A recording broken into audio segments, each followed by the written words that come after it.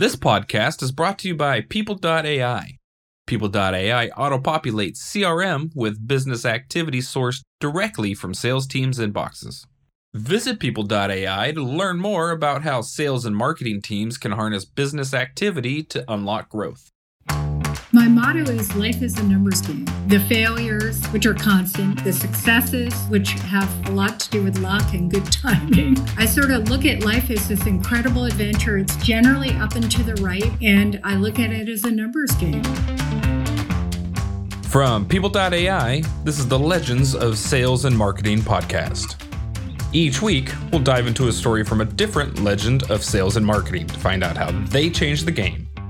Visit people.ai/legends for more episodes, interviews, and profiles on more of these icons of sales and marketing.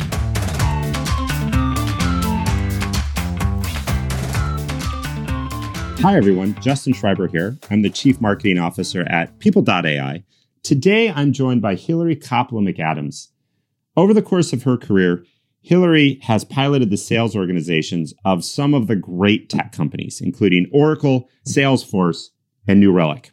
She's currently a venture partner at NEA. Edith Wharton once said, "True originality consists not in a new manner, but in a new vision." I can't think of anyone who better embodies this concept than Hillary. During her career, she has constantly upended the way that products and services are taken to market. Along the way, she's developed a model related to disruption. And later in the podcast, we're going to get into some detail related to that model. But first, I wanted to explore the influences in Hillary's life that led her to believe that at the end of the day, anything can be disrupted and improved. Hillary, welcome to the podcast. Thank you, Justin. It's just a pleasure to be here. Now, Hillary, I needed to start off. I hadn't realized this, but upon doing some research, I actually realized that you and Mick Jagger go way back. In fact, when he was out here in the Bay, I understand he personally presented you with a rose. Can you confirm this story? I did receive a rose from Mick at a concert at Candlestick Park back in the 80s, but I'm not sure I could say it was presented to me. Much more of a random rose catch. All right. Well, we're going to embellish that story a little bit. I'm sure that Mick will remember you and that it was a remarkable story. Hillary, I'm really excited to get into some of the things that you've learned as you've piloted these great companies. Of course, though, the story always begins, though, in the childhood. Can you tell us a little bit about where you grew up and what you were like as a girl? So I'm part of a team, and my dad ran R&D for an industrial company. He worked on engine design, kind of the early clean tech movement of the 70s and 80s. And my mom was a family therapist. And, I laugh now. They had an interesting philosophy in life. My dad's philosophy is, as kind of the classic engineering leader, there's always a better way. And my mom's philosophy was more or less, there's always a better way for human potential and your potential as my child. I'm sure those were some great dinner conversations. Oh, yeah. What impact did they have on you growing up, and what have you carried with you? Well, that motto of there's always a better way is really, I bring it up because that's really the gift they instilled in, I think, all four of us. We all work in areas where we can innovate and recreate or create new approaches. I have a brother who's a scientist at Sandia Labs. And I think it gave us a freedom to just explore the world. And when I look back on my career in tech, which has now been, 33 years, I realized that by embracing that motto, I was really able to roll with all that tech gives you. Let's go back to your dad for a minute, the engineer. I've been around a lot of engineers. What I've learned is that you can take the engineer out of the lab, but you can't necessarily take the lab out of the engineer. Did your dad ever invent anything that you guys put to use around the house? Lots of things. Probably the funniest thing that he came up with was when my sister and I were born and my older brother was 2 and still in diapers. He built an attachment nozzle to the toilet that you could rinse off cloth baby diapers in those days. This is probably not relatable. You had to actually rinse the diapers off, and he invented the pooper scooper. And that goes down in family legend as a great innovation of the time. But, Procter & Gamble out-innovated him with the disposable diaper. The disposable diaper, and then the diaper genie, one of my all-time favorite inventions. Totally. As the father of 5, I am indebted. Whoever invented that. I would have used the pooper scooper, though, I think, had I not had the disposable diaper. Exactly.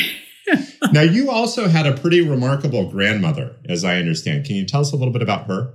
Yeah, my paternal grandmother was the first female banking commissioner in the United States. She was the banking commissioner for the state of Massachusetts, and a Republican, which is pretty unique in that state, a woman, a Republican bank commissioner. She served in that role for 12 years under several different governors of the state. And she was also the state representative for the city of Brookline, and her counterpart was John F. Kennedy.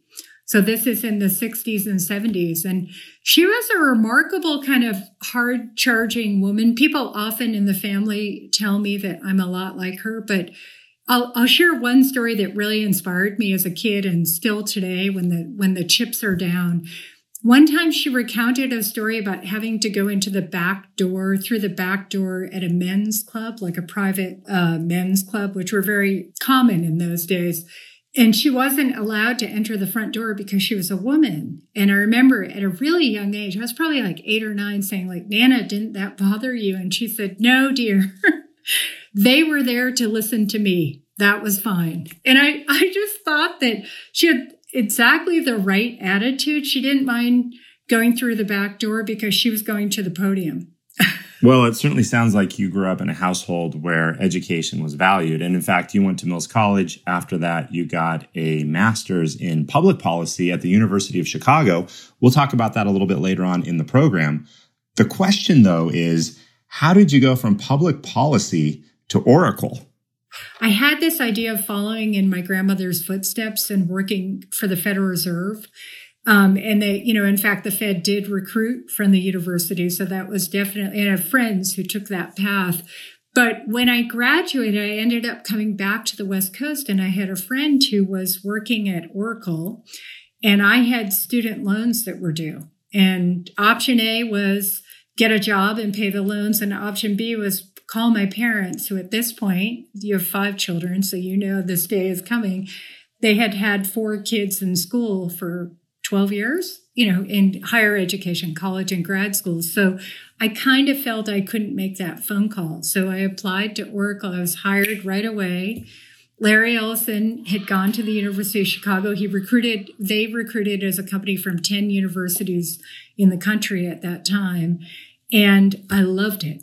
I loved that company. We were disrupting. The audience will think of Oracle as big and staid, but you and I know from being there, it was the cool, disruptive company. It was the company that was trying to bring fabulous technology to market at a lower cost with a better customer experience, just like all these innovative companies continue to do today.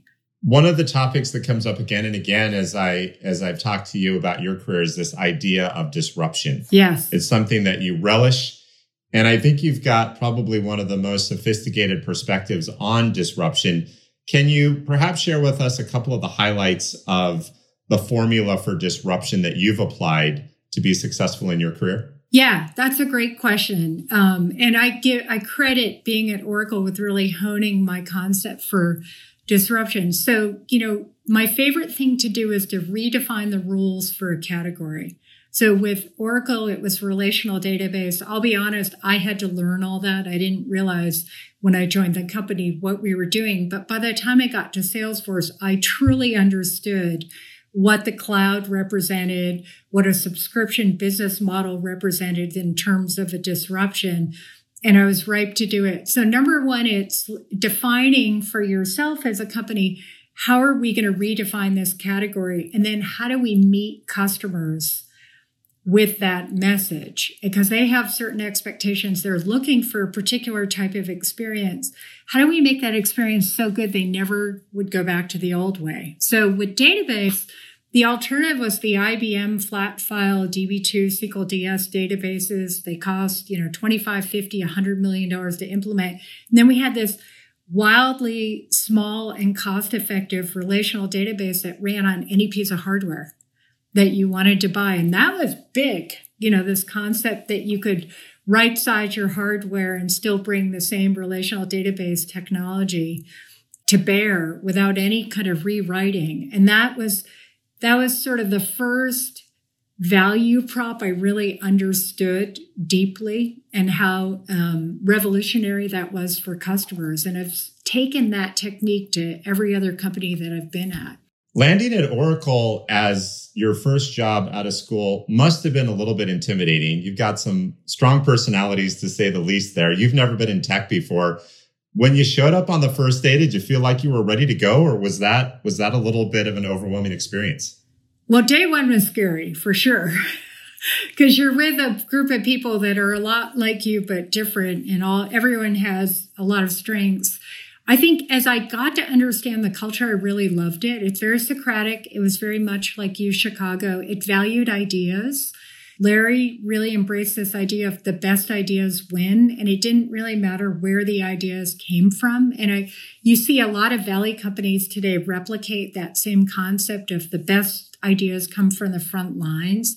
And I love that. I felt really empowered to express my point of view and cook up new approaches for the company in terms of how we got our product out to market, or how we globalized, or how we supported customers. I thought it was just fantastic. And I've tried to take that same approach to every other company I've been to. I remember at probably age 27, 28, I was put on the sales advisory board for the president of Oracle. And I was surely 10 years younger than everyone else, maybe 20 on that board. But people listened to me in that forum. And I remember thinking, oh, this is so empowering. When I run a company, I want to make sure that everyone who has an opinion about how we should run this business is listened to, because this is really where the best ideas come from.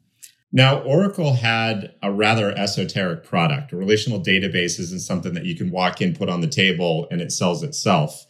What approach did you take to engaging with customers, proving value, demonstrating that Oracle was the right solution? Oracle's early following is very much like a lot of the open source companies of today, where it was a developer that raises their hand, has done some research on their own, and recognizes that there's something big there. And that's great for planting that first pilot application or prototype. But it's really hard to win a standardization decision with that approach. So part of what we thought about a lot at Oracle was building two experiences, one for the developer and one for the person with the budget or the decision maker, and having different value propositions that worked for both. We actually had a sales team that tended to target that developer. You see a lot of these segmentation strategies play out today in the market. Amazon does this. ServiceNow does this. Salesforce, certainly we did this, where you have sort of a dedicated sales force that focuses on a particular persona. And then there's a tipping point where another level of seller and customer success person comes in to help drive adoption and get to a standardization decision. In the old days, as you know, it was kind of painful because there was no trial experience. You could ship a disk to someone, but you had no control over whether or not they found the time to install that disk, if they even had hardware, and what their first experience looked like after they did the installation. Today, you can actually design all that. You know what the trial experience looks like. You can put these fabulous front-end user experiences in place to get customers to start providing data into their trial experience so it actually has meaning to them. And in those days, we had to create proxies for all those experiences. And it was hard, but we were very successful. How did you create a trial experience at a time when there was no cloud? Great question. Well, one of the things I'm very proud of is we came up with this idea for the Oracle Applications products that we could hire some of the top engineers in the world in India back in the 90s. And have them help build prototypes for customers. This is before the internet, so I have to set context here. Essentially, we would ask customers for an excerpt of their financial data data, like something from their general ledger. We would take that data, it's just a snapshot of a little bit of data, send it to our team in India, and overnight, their day, our night, they would actually ingest the data into the Oracle applications and build a couple reports. And then the next day, we would show the customer, this is what your data looks like in Oracle. Now, in those days, that was remarkable. The speed, the ability to look at your data inside somebody else's application without having spent a dime or made any effort on your own.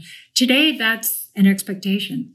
I love the fact that you faced an obstacle, can't share this data, and you figured it out. You found the solution. In this case, it was as far-reaching as going to India. In my mind, though, that's the hallmark of a great leader, a visionary, or a disruptor. They see a problem, and rather than saying can't be done, they say, okay, what do we need to do? Let's think outside of the box. Well, I had a fabulous team that thought about it, and there was a little pressure from the top. I won't, pretend that I was ideating all the time. There was always pressure to do more. Salesforce is another innovative, I would say, paradigm-breaking company, and you had a big role to play at Salesforce. How did you end up going to Salesforce? I left Oracle after 18 years. I went to Intuit because I really wanted to understand the SMB and consumer space. And I was there for about 3 years having a fabulous time when Mark Benioff called me. And of course, I had known Mark at Oracle for years and said, I'm building this really special thing. Just come up and talk to me. And when I went up there and I talked to him and I felt the culture, I tasted the culture, meeting with people, their enthusiasm, kind of the ability to recreate the category. At that point, the incumbent was Siebel, and redefine what the category looked like. And this whole idea of software as a subscription really resonated with me because I had seen how hard it was for customers to put together the hardware and software solutions of the old way. And this idea of here's this sort of virtual stack in the cloud. We didn't call it the cloud then. It just felt like what a winning strategy. But I will tell you, it wasn't easy. 90 days after I joined the company in 2008, the market imploded. As you know, the banking system was at risk. And I remember that moment of like, oh, wow, this is going to be a heavy lift. And it turns out 2008, much like 2020, forced us to really focus on what was core to our business and what was our mission, and really hone in on helping customers who, by the way, really needed our help at that point, just like they do today in 2020, to make sure their businesses survived.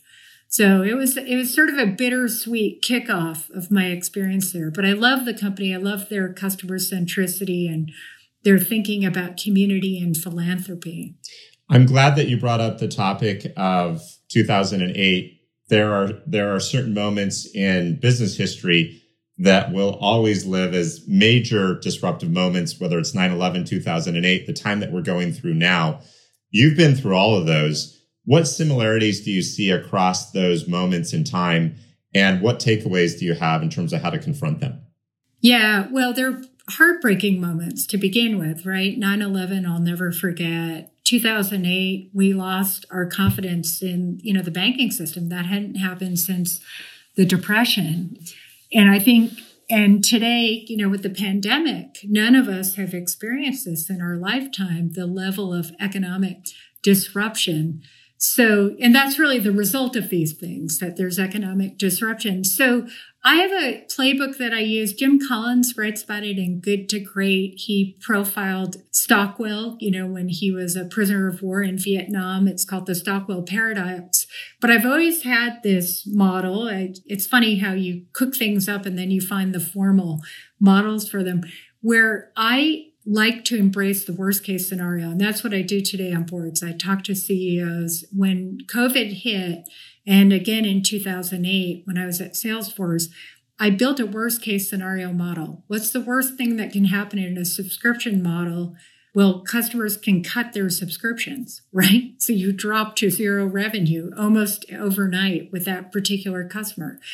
And I built sort of the worst case scenario, memorialized it, socialized it, and then asked myself, as I ask CEOs to do today, so what are you going to do about it? How are you going to make sure that worst case doesn't come to fruition? And I have found that approach to memorializing the worst case scenario is so cathartic for people. It sort of coughs up all the fear and allows them to unpack like, oh, this could happen. All the Chicken Little disappears. And then they can embrace the go forward movement. And that's what I'm seeing in 2020. I think March and April were scary. May was sort of reality of all the things that we feared was starting to happen. And then people slowly but surely started climbing back with a more honed strategy in June, July, and here we are in August. So I'm optimistic for the future that most of these companies are going to come out of 2020 with a better profile, more efficient, more focused.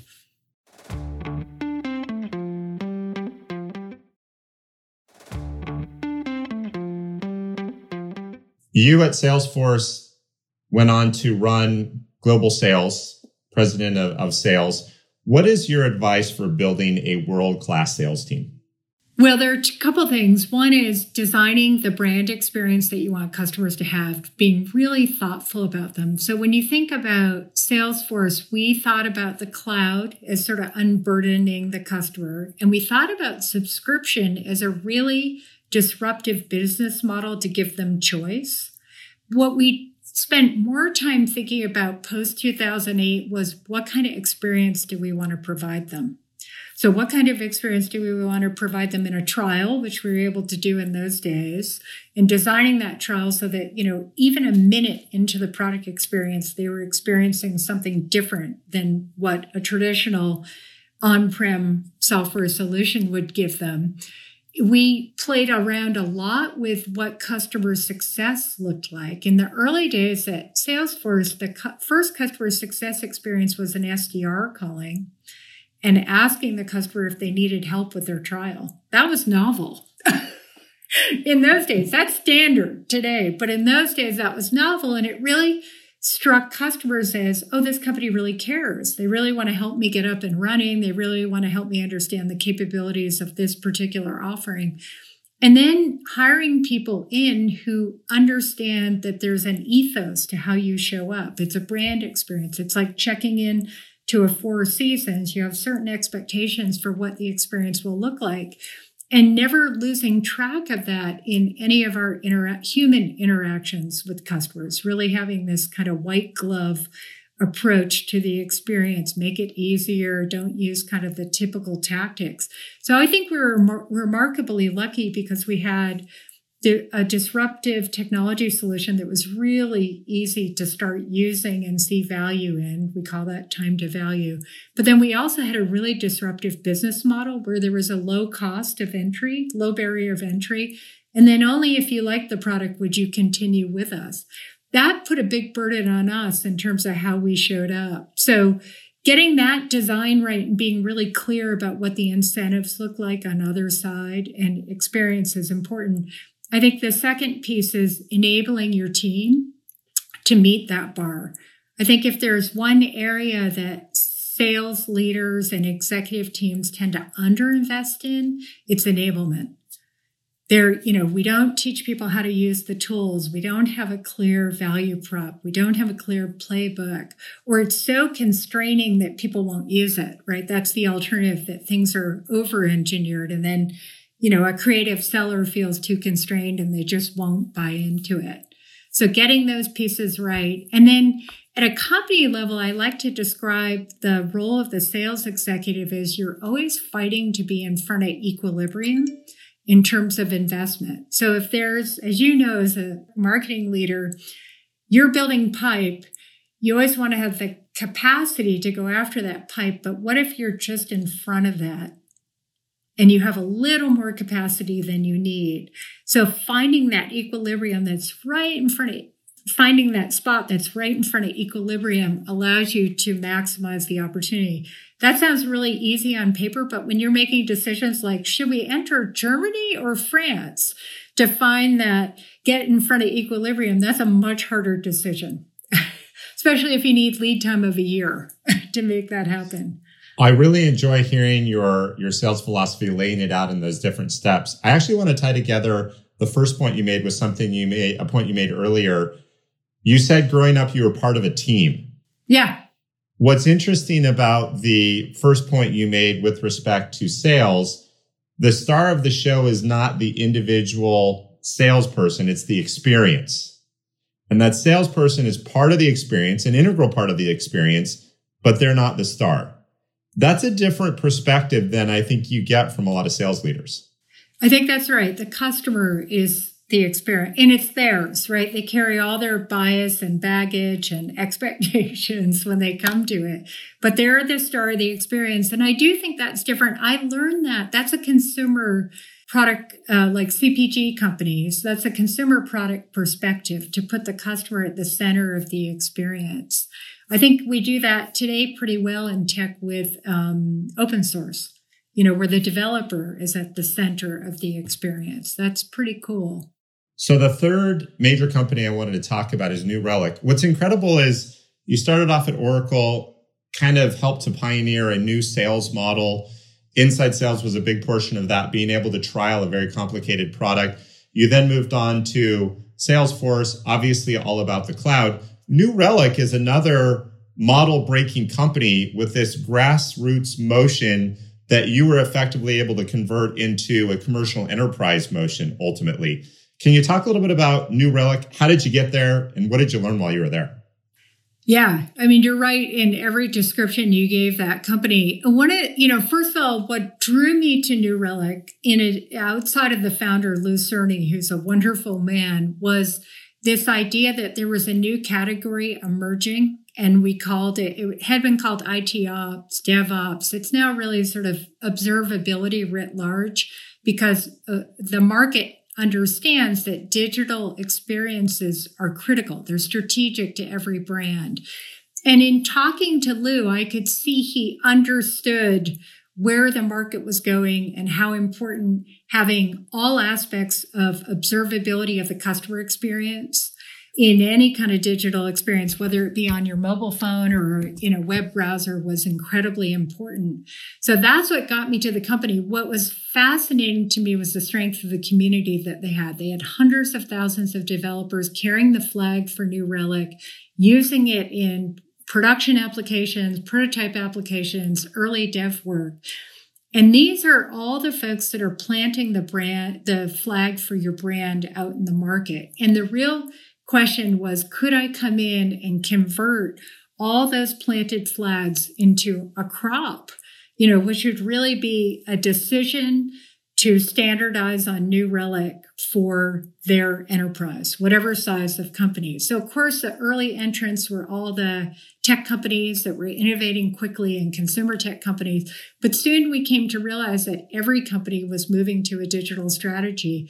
And we had the opportunity to come in and coexist with older legacy solutions that were out there, mostly focused on on-prem experiences, back office experiences. And we could wholly own the front office digital experience. And it was wonderful. We had to really think carefully about who focused on the developers, who really carried, as you know, as a marketing executive, carried really the brand for us. And then who were the important decision makers at different types of companies. Sometimes it was the CEO, sometimes it was a general manager, sometimes it was the head of product. Or e-commerce. It really depended upon the company and what the business case was. But I continue to think that now, this observability digital infrastructure sector will continue to grow and innovate.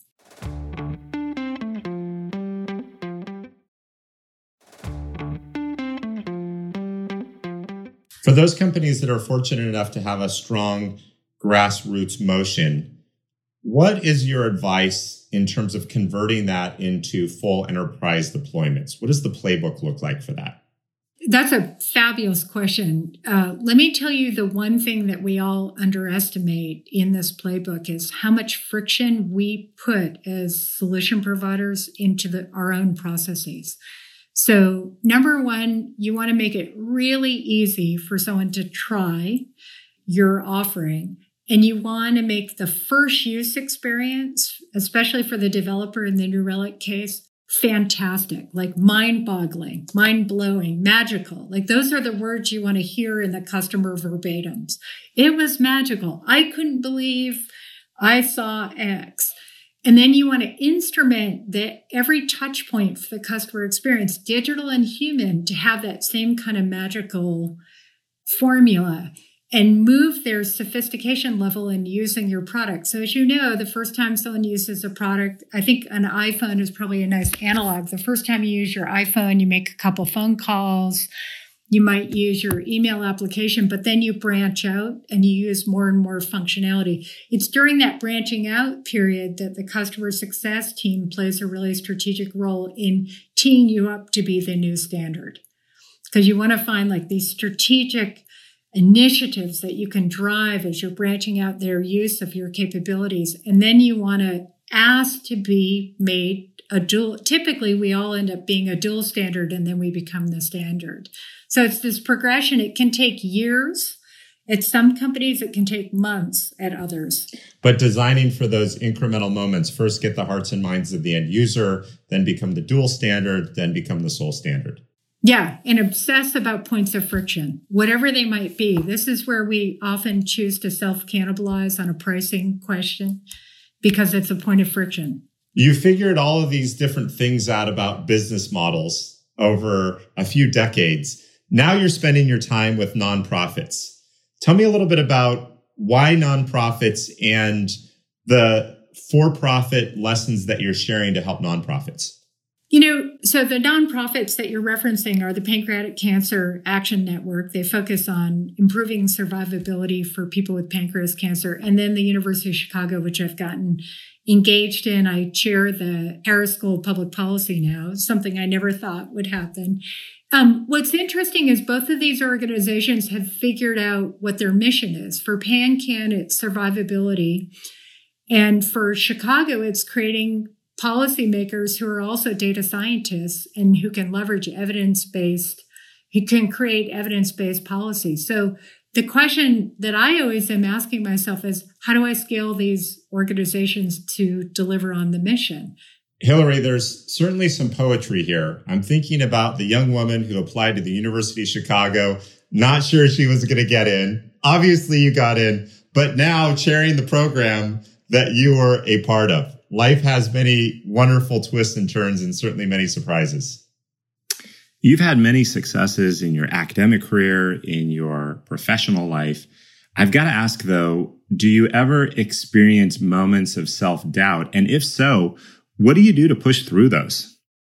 Well, I have a motto, and that is because I have terrible moments of self-doubt, and I had to figure out what my coping mechanism would be or what my strategy would be. So my motto is life is a numbers game. And that's my way of depersonalizing the failures, which are constant, by the way, the successes, which also have a lot to do with luck and good timing, and being on a great team. And I sort of look at life as this incredible adventure. It's generally up and to the right, but it has these little bobbles where it goes down.